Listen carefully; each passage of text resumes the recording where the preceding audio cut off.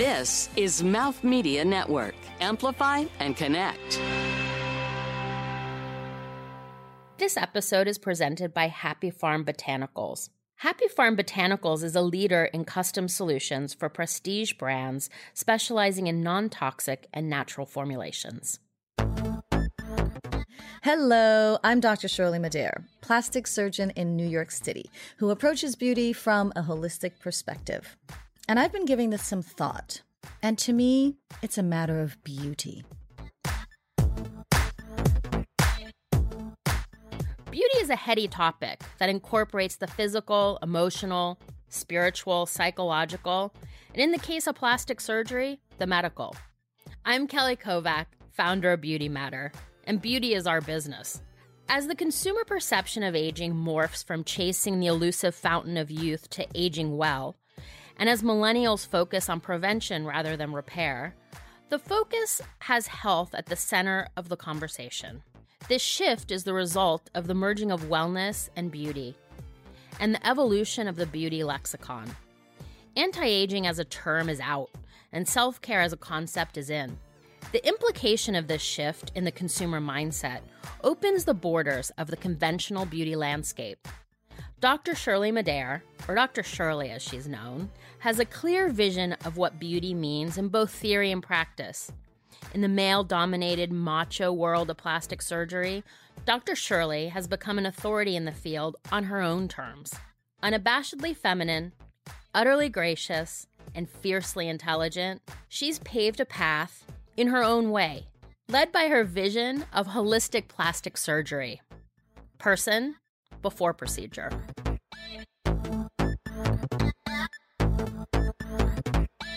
So, Dr. Shirley, thank you for coming and talking about all things beautiful today. I want to talk a little bit about your background because you have a very interesting approach to kind of a very traditional field. Yes. Your education is sort of a very traditional Western medical path. You graduated from Brown University and then went to Dartmouth Medical School and Brown Medical School, followed by a residency at the University of Connecticut, and then Montefiore Medical Center, and then a fellowship beyond that. So it's a very sort of traditional path. Yes. Yet your practice is anything but traditional. I think everything from the fact that your practice is in Soho instead of sort of on the Upper East Side somewhere. Yes. And you also describe your practice as sort of a holistic approach to plastic surgery. Like, what does that mean exactly? And is that something that you kind of had in your mind on the outset, or is it something you've kind of grown into and it's evolved? Firstly, thank you so much for having me here. I am honored to be in your presence. Thank you. I have so much love and admiration and respect for you, so I am grateful. Thank you. You know, holistic plastic surgery and my background. For me, yes, I had a very traditional path towards becoming a plastic surgeon. But at some point, I really had to think about myself and putting myself in my practice. And I had to think about my culture and the values that I was brought up with. And then there was also a point during my first year of practice where I thought, okay, it isn't just about this one part of the body that I'm operating on. So let me explain a little bit more what I mean about that. I am of a multicultural background. And in my culture and in my family, whenever we had an illness or we were sick, weren't feeling well, we actually turned to nature. Because you're Haitian. Yes. Right? So I was born in Haiti. Right. My father is Spanish and Italian. My mother's from Haiti. So it's a lot of madness. It's beautiful madness. A lot of passion. It's a lot of passion.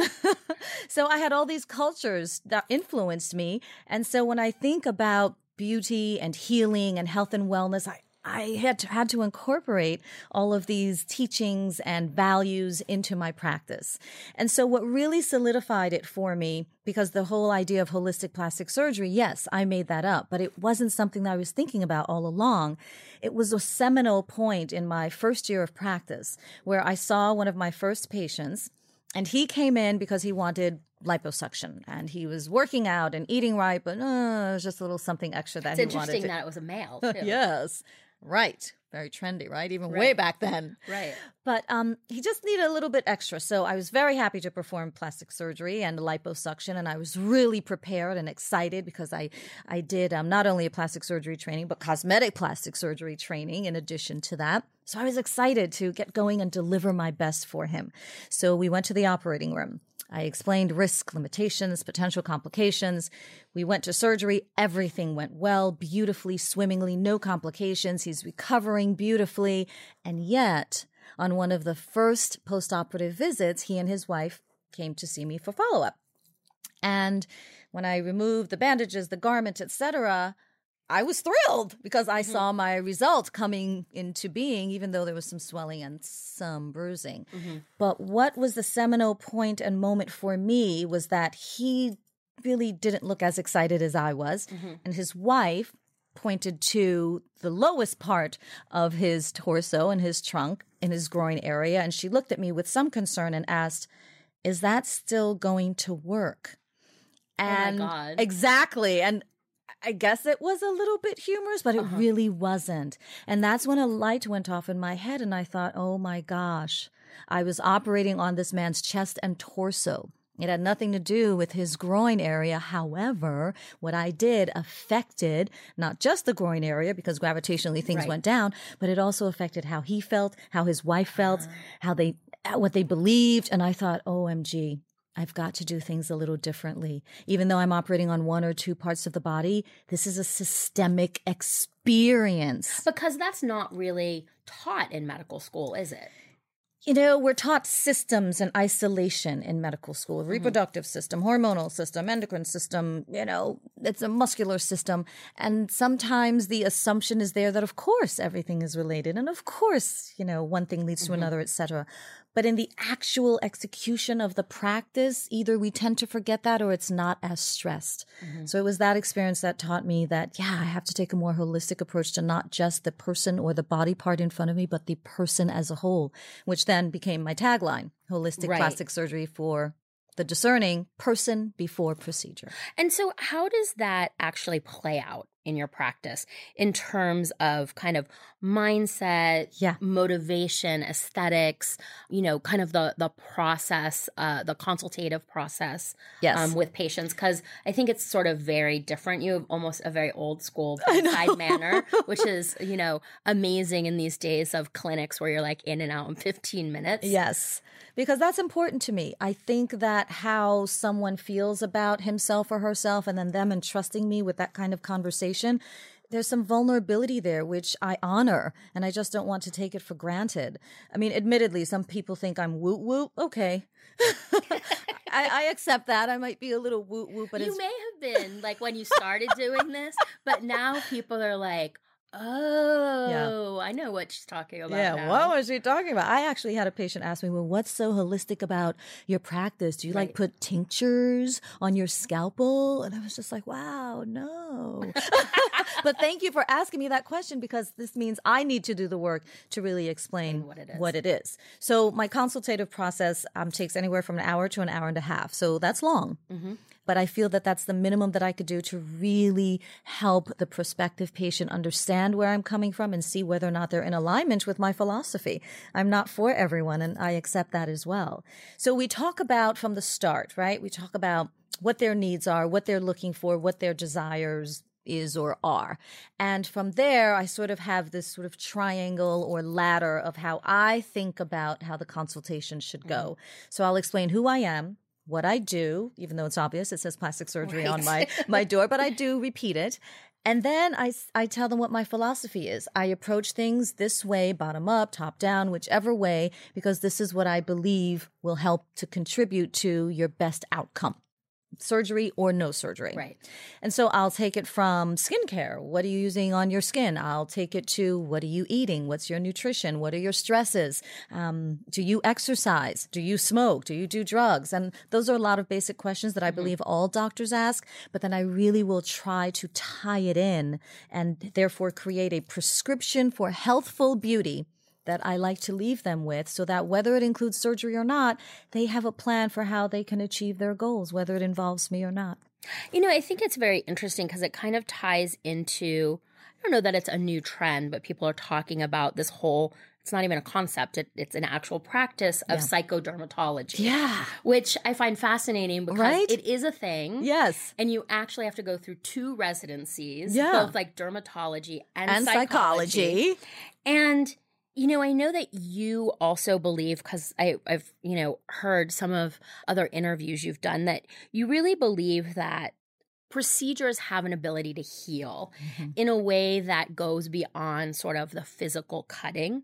I mean, I think it kind of ties into this because there's sort of a psychological component to making the decision, because a lot of people sort of, I think, chalk up cosmetic procedures or plastic surgery as insecurity or vanity. And, you know, you talk about, and being very superficial, but I think you talk about it in a way that, you know, is probably more kind of the Hippocratic Oath kind of actually transforming people and being sort of a cathartic healing process. I totally botally in that. But first off, let me say something about the psychodermatology situation. Yeah, what do you think about that? I mean, really? I know. But it totally makes sense because I feel like, you know, having been in beauty so long. Yes. And, you know, I can remember, you know, being on the sales floor talking to people, and they would say, oh, but my dermatologist prescribed this. Yeah.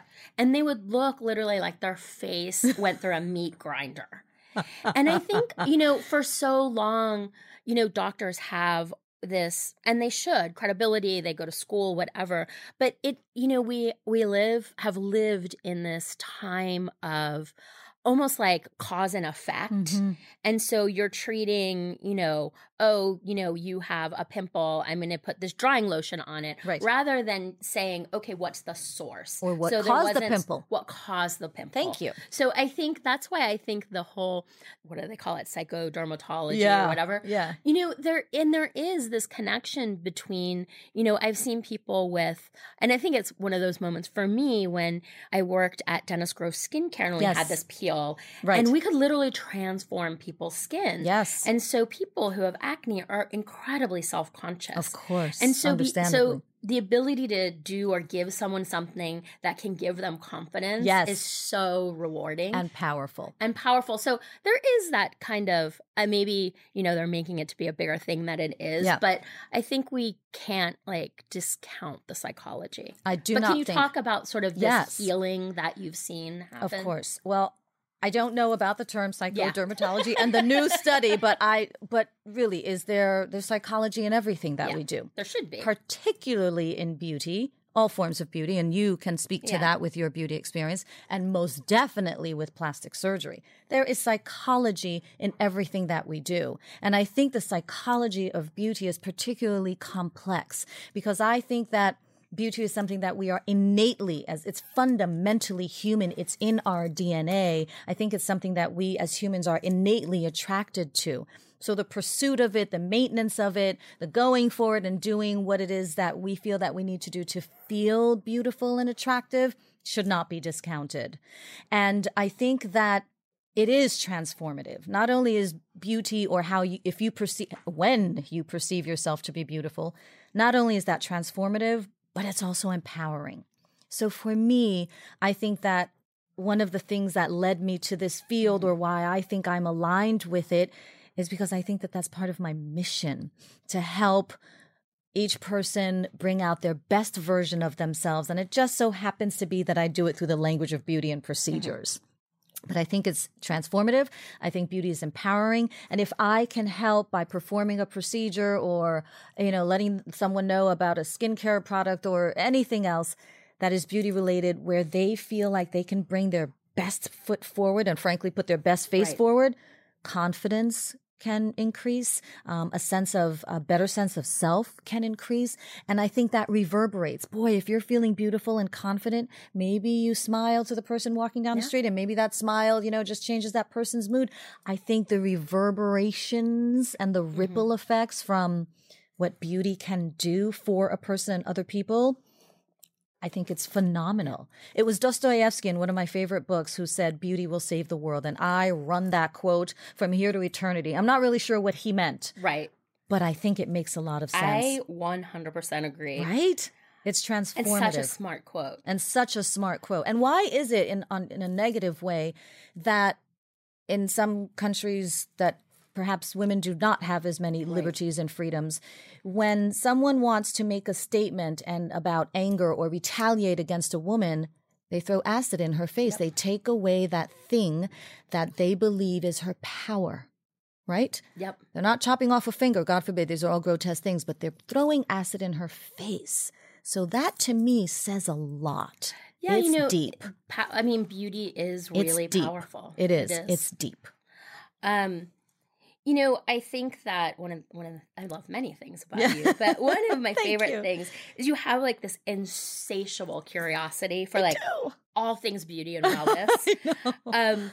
And you also have a bit more than just wanderlust. If you have a chance to jump on a plane and go somewhere, it doesn't even matter where it is. I think we share that. Yes. Is there a particular source or place that you go to for inspiration or information? Yes. And then sort of as a follow-on, what is the strangest beauty treatment you've ever had? Wow. So inspiration and information. So I read a lot. I am a quintessential nerd. I subscribe to your blog and newsletter, and I read it religiously. So thank you for doing that, because I think it's valuable information and highly entertaining, and it contributes most definitely to my life. So I read a lot. I read the plastic surgery journals. I read the magazines, the Vogues, the Allures, the L's.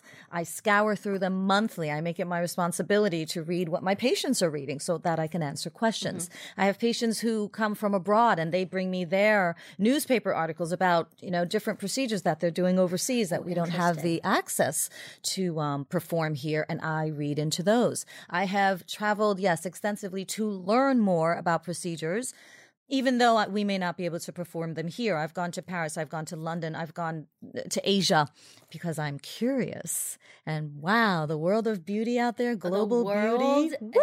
Of beauty in Asia is fascinating. Awesome. I know. It's like plastic surgery is like the Vegas Strip. Vegas Strip. I just read an article about how eyelid surgery is the surgery in Kazakhstan. Oh, really? Kazakhstan. I almost went to Kazakhstan to give a lecture, but I couldn't get it together. But anyway, so yes, insatiable appetite for learning, because I love to learn. It helps keep me alive. It helps my brain going, which, when you keep your brain very busy, is one of the best things you can do for anti-aging. I agree. I agree. Talking about I think there's been such a transition, and I'm sure you've seen that, of, 20 years ago, yes, plastic surgery, or the practice of plastic surgery, was something sort of middle-aged ladies who lunch did. And, they'd go on a vacation and they'd come back looking very refreshed. Yes. And also there was this moment where you could look at someone's boobs, nose, lips, and immediately identify who did the work, which is kind of like a weird branding exercise. Yes. But I feel like we're kind of going away from that a little bit, and we're sort of going towards a more natural look. Can you talk about a little bit of kind of the evolution? And I mean, at the end of the day, you're an entrepreneur as well. Yes. You have, you have your own practice. I do. So you also have to think of the business implication. I do. Of sort of the changing of aesthetics and times. And yes. so are you ahead of the curve on those things? Or how does it actually play out in a business sense? So, my father is a corporate banker. And he often said to me, "You're not a very good businesswoman." I'm probably not. Am I entrepreneurial? Yes, I do have my own practice. And I think yes and no in answer to your question. So let's see how it plays out in my practice. I think that the sort of return to a more natural look is not new for me. Right. I actually have a bit of a reputation as, if you want a natural, subtle look, outcome, result, go to Dr. Shirley. So I think I'm known for that, and I have been doing that.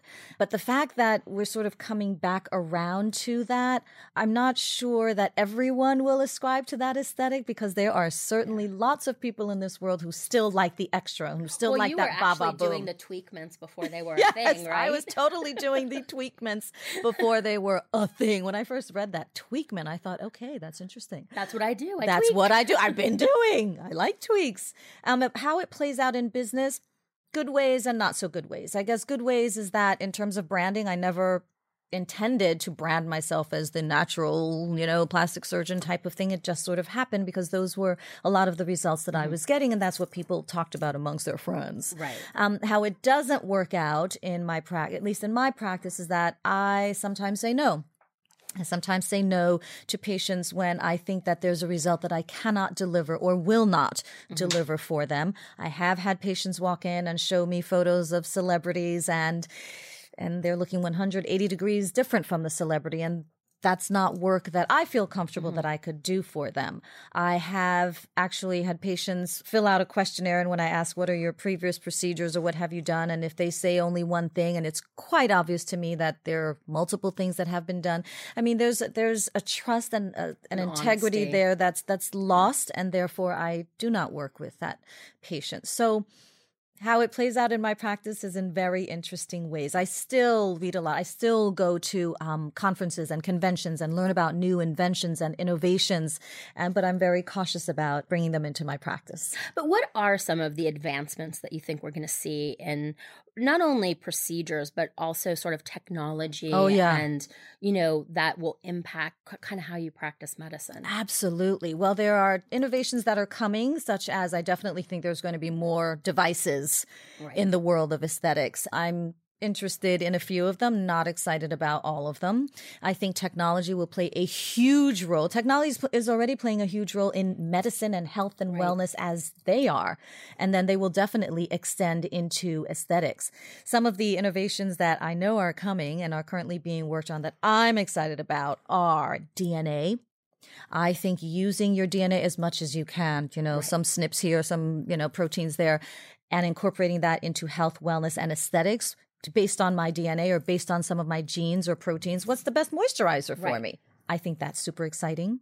And innovations in cellulite.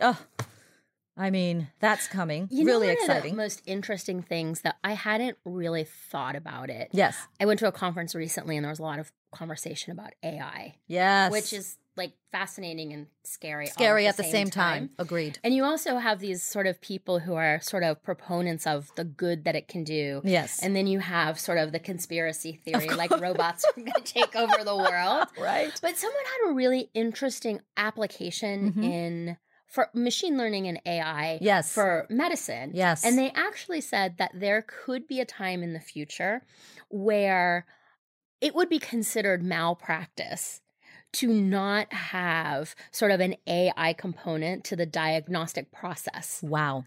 Yeah. And I was like, wow, it doesn't remove the human from the equation. No, it doesn't. But it sort of collaborative. And I was just like, that's really fascinating. Yes. Or, where you could have a robot being taking care of people. Yes. Sort of as they get older and doing sort of the self-care things that it's hard for a caregiver to do. Exactly. So I think it's kind of, when you think about it in that context, it's really, really interesting. Yeah. Fascinating, interesting, scary at the same time. Yeah. Robotic surgery, there's nothing new in robotic surgery. Machine learning residencies now, are using machine learning to help residents to sew better, stitch better, et cetera, in surgical practice and training. So that isn't anything new. But the incorporation of AI into diagnostic medicine is also very interesting. I agree it doesn't remove the human from it. So we're still going to have obviously doctors who go to medical school, et cetera, and maybe collaborate with AI,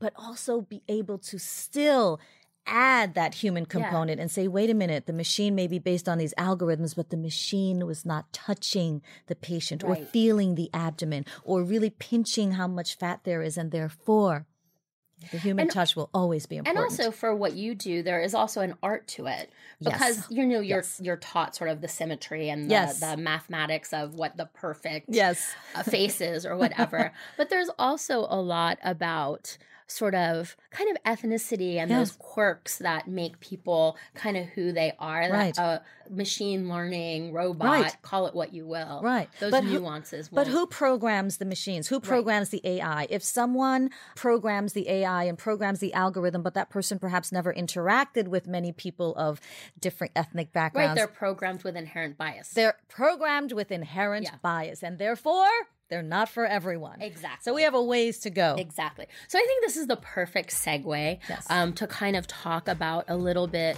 about sort of the evolution of not only sort of medicine and beauty, but also, I think, being sort of female entrepreneurs. Mm-hmm. And that's up next.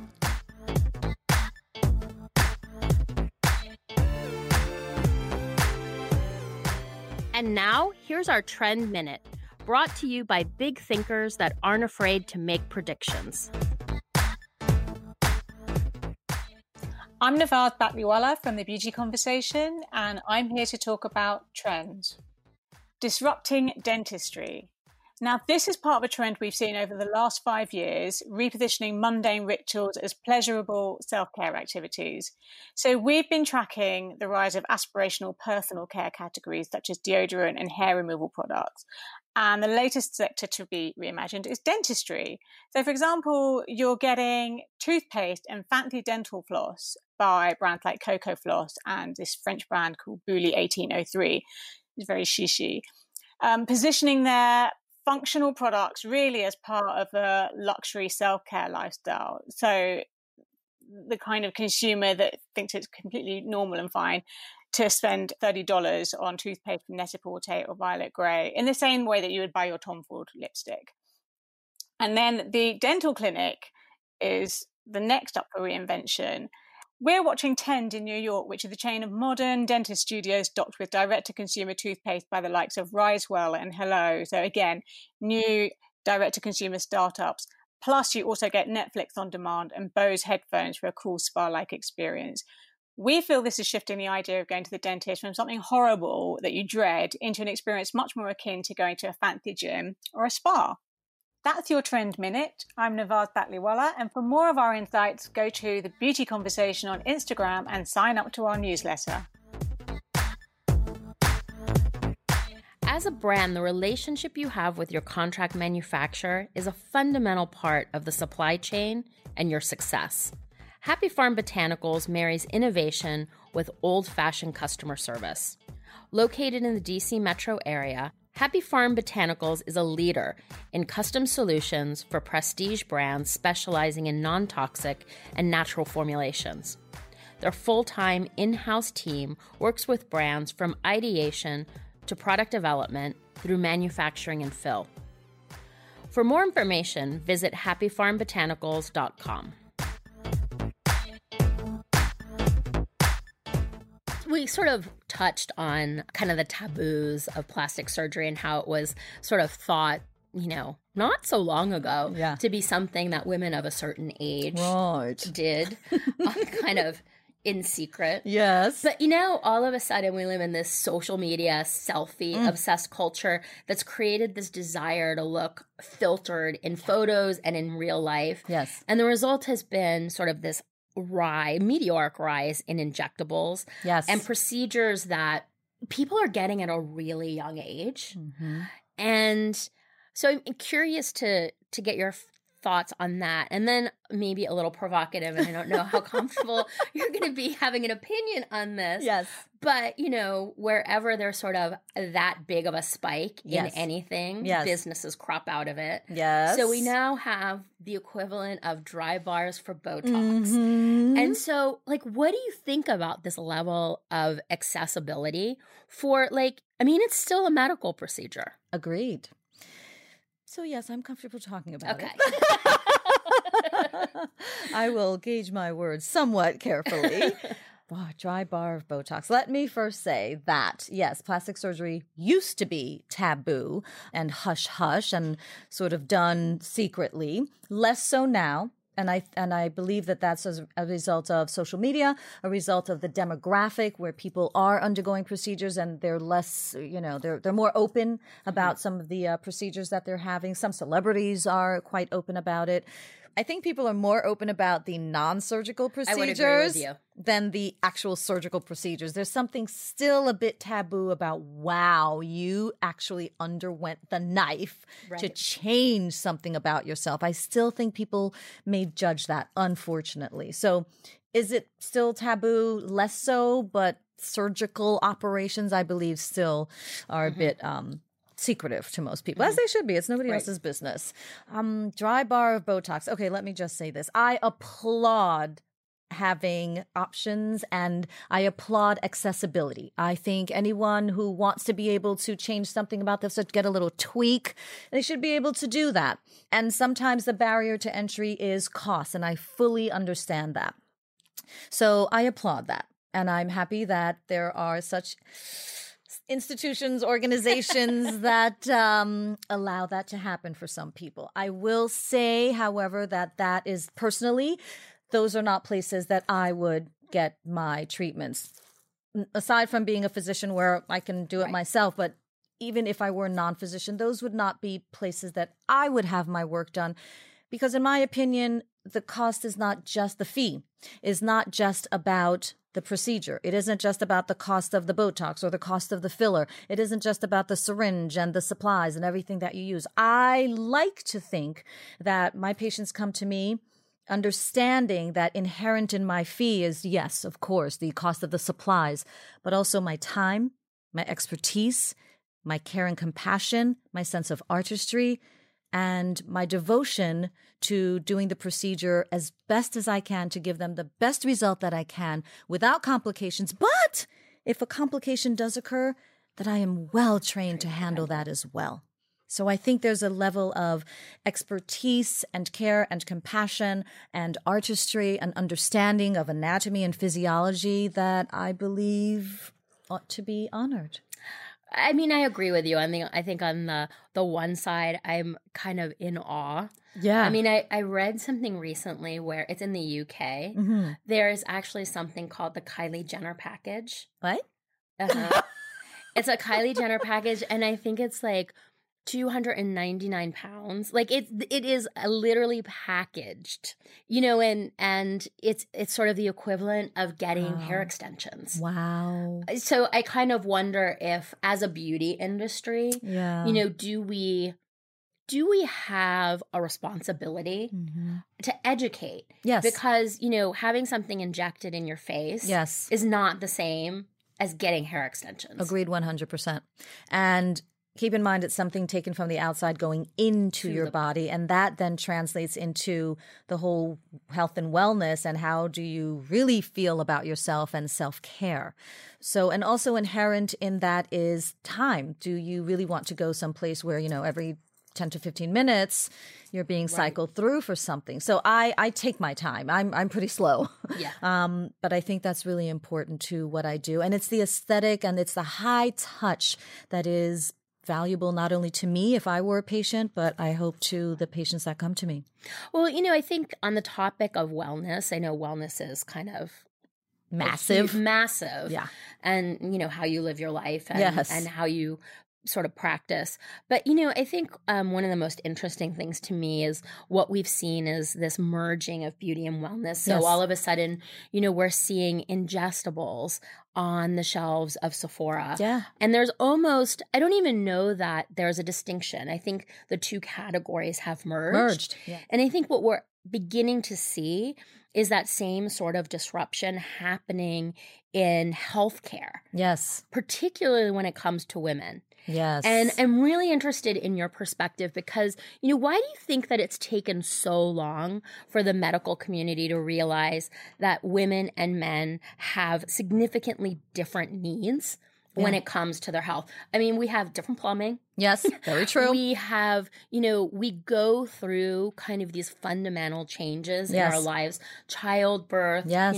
you know, when you become a woman, Yes. going through menopause, and Yes. all these taboos are like being knocked down. Yes. Kind of at the same time where the plastic surgery taboos are being knocked down. Yes. But it's taken so long for how medicine is being practiced. Yes. Both sort of in the approach, but even the physical environment. Right. And so, like, why do you think it took so long? And like, what are your thoughts about it? And where do you think it's going to go? Well, firstly, it's about time. Right? Oh my gosh, it's about time. I think one of the reasons why it took so long was because in the past, medicine was the rules of medicine, the regulations of medicine, how medicine should be practiced really were dominated by men. And there was also some thinking that, we're all humans. And yes, men and women are different in fundamental ways, but we're all humans. And health-wise, we all need the same things. We all need our plumbing to work, even though our plumbing's different. We all need to have mental health. We all need to have physical health, medical health, etc. And because the systems are the same, everyone's got a liver. Most people have livers, gallbladders, intestines. And therefore, because the physiology or the anatomy is the same, then perhaps medicine should be the same for men and women.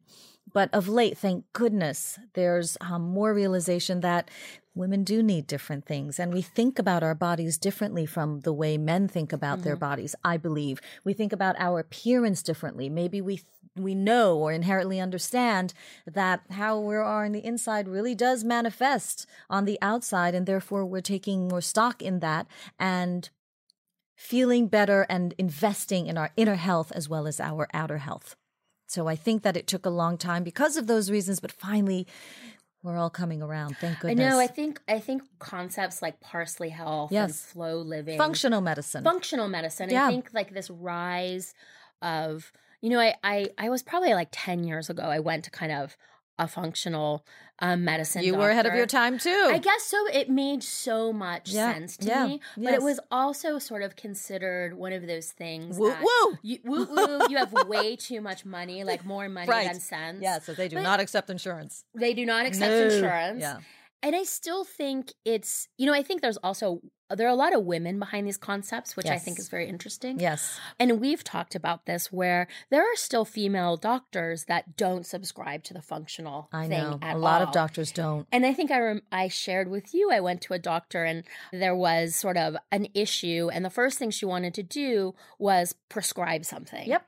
And that's always my personal choice, but my last option. Yes. And I told her that I was going to try acupuncture instead. Did she And laugh? she literally looked at me and said, that's for neurotic people and you're not neurotic. Stop.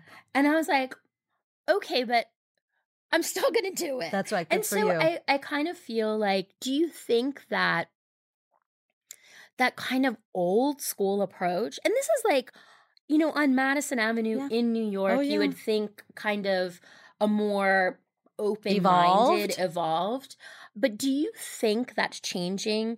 And is it changing sort of in how medical schools are sort of teaching the next generation? I believe it is changing, but it isn't so old school. I think that attitude is prevalent. I do understand the push for functional medicine is definitely increasing and gaining momentum. But it is expensive. Yep. For the most part, those physicians do not accept insurance, functional medicine, integrative medicine, alternative medicine. The fact that it's called alternative, it should be complementary medicine. But because it is so expensive, not everyone has access to it. It would ultimately cost less money. I agree. Because it's preventative. I agree. Rather than sort of... It would take time. That cycle would take time, but I agree. It would cost less. Prevention, right? Prevention is, I think, the key cornerstone to health. I believe in functional medicine because it makes sense to me. Before it's just it was so ever common sense. Before it even is part of my culture. It's part of how I was trained. It's part of how I trained myself. It's why I learned Reiki. I know this is going to sound really crazy. It's why I learned homeopathy. These are not things that I learned in medical school. I had, I think, 1 semester of nutrition in medical school. I then took a year of integrative nutrition because these are the things that are important to the way that I practice. So I am interested in functional beauty because I think beauty and wellness are along the same spectrum. And do you think the beauty industry is sort of either needs to evolve along those lines? Yes. Do you see it happening? I see it happening, and it's coming. I know of a few companies, I've consulted with a few companies who actually are taking swabs of DNA. We talked about DNA earlier, and then they're plugging that into their algorithms to determine the best serums or the best creams for somebody's skin. So that is coming. Not only is functional beauty coming, functional medicine is having an impact, and also I think personalized, customized health, wellness, and beauty are absolutely key. I think they're They are the way to the future. I can't remember the name of it, but it's a medical practice in Seoul that is like super, super high end. And you have to pay a yearly. Yeah, concierge medicine. You have to pay. It's concierge medicine, and it's also beyond sort of the concierge component of it. It is like highly customized, and it's sort of head to toe. So it's everything from sort of a GP to plastic surgery. I love it. And there's a gym there. It's like really fascinating. Do you think that is kind of the future? Or is that just sort of going to be for like the 1%? And I think initially, I do think it's a part of the future. And I do think initially it probably will be prohibitively expensive for most people, maybe myself included. Yeah, I'd have to work there. I'd be like, hey, can I have a job? But I do think models of that nature are for sure. I think they're going to be here. I think they may not be coming soon, but I think they are the wave of the future. I think they're the next generation or the next generation after that, because personalization, customization, everybody wants that feeling. Right. Everybody wants that, quote unquote, old school feeling, which is too bad that it's old school, of having your doctor, your practitioner, your caretaker spend the time with you to really try to understand you. And not only like, sometimes I find when you go to a doctor, you're talking about really uncomfortable things of sometimes. Course, yes. And so if you have a doctor that doesn't really know you, they can't really pull out of you what you might not be saying, right? Right. Although, listen, no, I don't have a problem saying exactly what's on my mind. No, I know. And then being a physician, I'm like, okay, listen, this is what's going on with me. And I have to be careful when I'm a patient, because then I don't want to tell the doctor what to do. But I have gone in and said, hi, I want this test. Please test for that. Right. But you have a little bit of background. You're not like, it's not like me going on WebMD and like self-diagnosing. Everybody's got an internet MD. But listen, it makes me a difficult patient. Yes, I know that you asked a question earlier about the training of future doctors. I do think medical schools are incorporating not just soft skills and the bedside manner type of courses, but they are incorporating how to use technology, how to use AI, how to use different innovations in medicine, how to work with these devices, and using that information as a complement to how you will interact with the patient and not just cure the illness or the disease or the condition, but actually make their lives better and lean more towards longevity and a long life, a long, beautiful life, free of not just disease, but dis-ease and feeling ill at ease. It's also sort of optimizing. It's optimization. Right. Why else would we be going through all of this, right? Exactly. So there's one last sort of topic. Well, because I think it's sort of, there are two big topics. Okay, heavy. Okay, I'm ready. I'll be serious. And sort of like, I think serious. Okay, I'll be serious. Okay. And it's the isms. Ooh, those 3-letter words. The isms. So, medicine in general has been sort of a male-dominated field. Yes. And surgery, plastic surgery, is particularly macho. Yes. Have you had to deal with sexism? I think I know the answer to that question. Am I sitting here? Yeah, like, how did you deal with it? Is it still as male-dominated as it was? Okay. I can say that things have gotten better, because I read some recent statistics that in medical schools, the ratio between male and female medical students is just about equal. So 48-50, 50-51, et cetera, equal to 100%, obviously. So that is better. The numbers of women entering into surgery, while mildly increased, is still relatively low, obviously, in comparison to men going into surgery. I cannot speak. Why do you think that is? For many reasons. Rigorous, not that women can't handle it, hours, long hours, extensive mental, psychological, emotional, physical stress and drama, frankly. I'm just going to say drama, at a time when we are at our reproductive peaks. Gotcha. So it's a decision that has to be made. I made the decision to go into surgery because I loved what I was about to do. And it was even though I tried not to like it, I wound up loving it. And so I made that decision knowing that it would be at a time when some of my friends were getting married and having children. I clearly did not do that. I got married much later in life. It is a decision. And it's unfortunate that modern, current, maybe even past upbringing of young girls, ladies, and women is such that you have to choose one over the other. And I think that is bloody unfortunate because both are still possible. Isms in my plastic surgery training. Now, I know this is a bit more universal, but I'm going to be kind and I'm just going to keep it to my experience. Okay. My experience was not pleasant. My experience was traumatic. My experience was dramatic. Despite that, one of the things that kept me going was because I loved what I did and do, and I was focused on it. And I feel that it's truly part of my purpose and my mission to make the world a better place, more beautiful place, one person at a time, and to help educate or re-educate people about feeling empowered in their own bodies and their best version of themselves and define their own beauty. And also, I had a tremendous support system.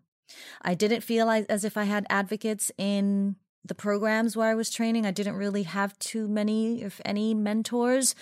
I had mentors in other industries. So I was able to sort of translate other industry mentors and values to what I was doing. And I have a tremendously supportive family and friends. I remember coming home one afternoon after some surgical thing. And it wasn't that there was a complication with a patient. Interestingly enough, throughout my surgical training, I learned how to deal very well with complications, with death, with other people's, trauma and drama. And yet internally, when I was exposed to the emotional and psychological trauma and drama of my own training, it was very difficult for me to handle. And I remember when I came home one afternoon, bawling, sobbing, in tears, like, snot, everything. I couldn't control. It was ugly. It was not beautiful. It was not a pretty thing. And it just so happens that my mom called me and I tried to get it together. My mom is a very strong woman and, buck up. So rather than give away that I was having a hard time, she asked me how I was doing. She asked me some other question. Well, how was your day today? And I lost it. Again, the snot, the ball. And so I told her what happened, and finally she gave me a moment to pause. And then she asked me one simple question. Do they know who you are? Oh my gosh, every time I tell that story, it warms me up. But what she meant by that was you have to remember who you are. And you have to remember that no matter what other people think about you and your abilities and your capabilities, even though they're judging you, they're scoring you, whatever, you have to know that you're here for a reason and you can do it. That's why you're there. That's why you were chosen. And you have to do it because it's what you wanted. So that is seminal. That was seminal for me. And so a lot of therapy also, right, and spiritual healing. And that's another thing that led me to, spirituality and, complementary medicine and Reiki and stuff like that. I've had a lot of help getting over that drama and trauma. And it's unfortunate that for a lot of women in those programs that the psychological assaults and the emotional insults and the microaggressions, which very much sometimes can be macroaggressions, can hold some people back. But I'm here. I don't know if that means I made it. I think you absolutely made it. Thank you. But I'm grateful for, I used to joke around and say, I'm grateful for the haters because they taught me a lot about myself. And I'm grateful for the challenges because they taught me to persevere. And I'm grateful for the negativity because the negativity taught me to turn it around and transform them into positivity and things that I could learn from. So it has been super duper challenging, but I love what I do and I don't regret that I'm here. I think it kind of goes into something that we talked about over lunch. Yes. A few weeks ago. We did. And that's sort of this idea of ageism. And, is it sort of the last acceptable ism? And, we also talked about how there was a generation of women before us that kind of started chipping away at the glass ceiling that allowed us to sort of absolutely be who we are. Absolutely. And I know that you're sort of big in sort of giving back to kind of change for the next generation. Yes. But, I guess, what do you think hope will change? We've seen in the beauty industry that there's this whole sort of group of women of a certain age that are being sort of given retirement packages. And what I find is interesting is these are a lot of women who sort of started sort of kind of as the secretary, so to speak, and have worked their way up to presidents of divisions. Yep. And, they turn a certain age and they're being transitioned out. Yes. Yet, if you're a man, gray is good and you're being escorted into the corner office. Yeah.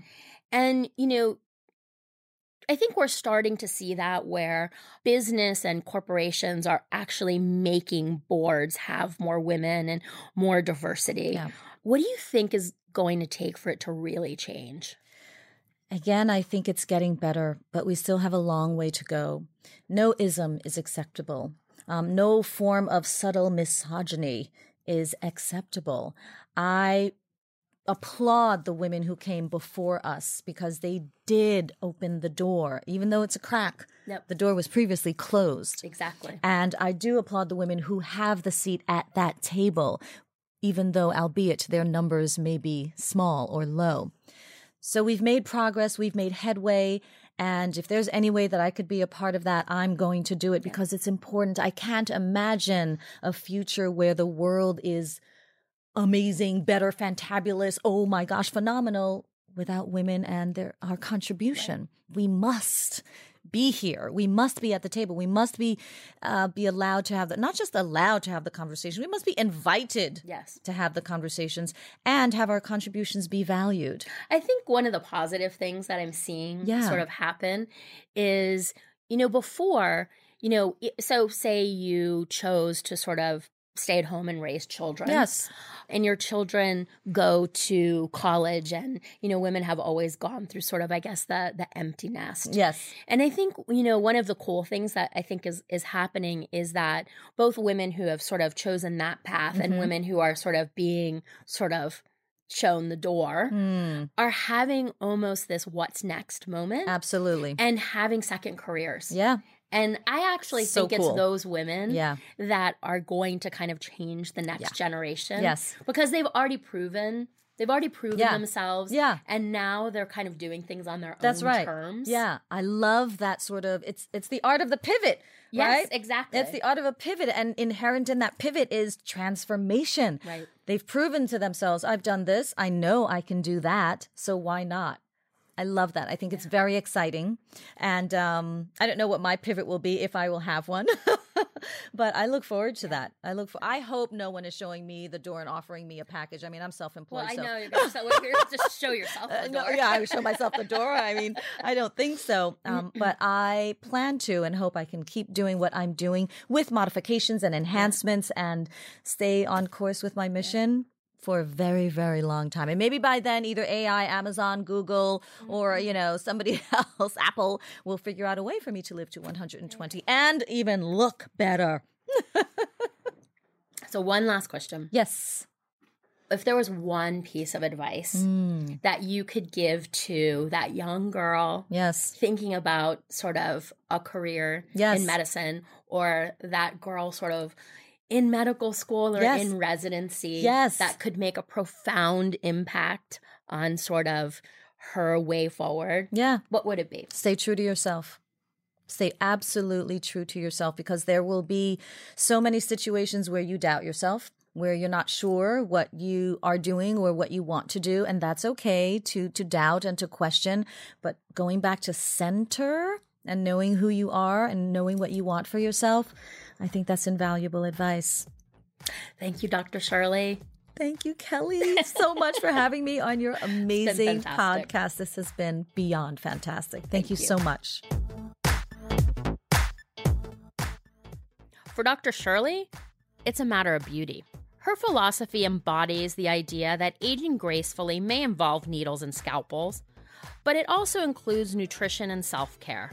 For her, being a plastic surgeon is a constant, challenging dynamic to provide service, be of service, to educate and teach, to listen, and to perform. Wellness has disrupted the world of beauty almost beyond recognition. In order to look good, you have to feel good.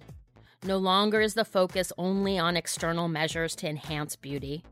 There has been a shift to a more holistic approach, a movement from artificial to organic, from cosmetic repair to ongoing prevention, from topicals to ingestibles, along with scientific validation that beauty changes everything. Given the shift in beauty towards wellness, owning your beauty, and all things natural, Dr. Shirley was way ahead of her time. While the industry and consumer preferences may have caught up with her holistic approach, she remains a role model. Dr. Shirley is evidence beauty and brains are not mutually exclusive. So in the end, it's a matter of beauty.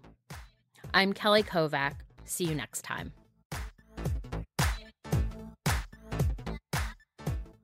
Hello, everybody. My name's Dr. Shirley Madare, plastic surgeon in New York City.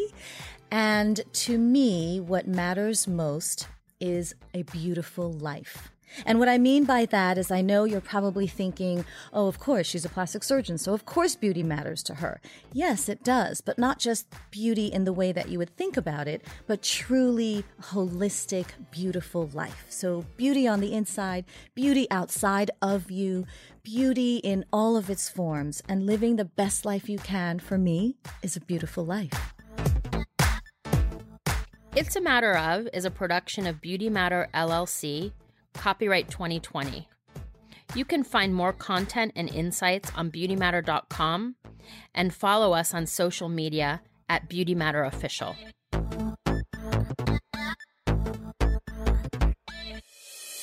This is Mouth Media Network. Amplify and connect.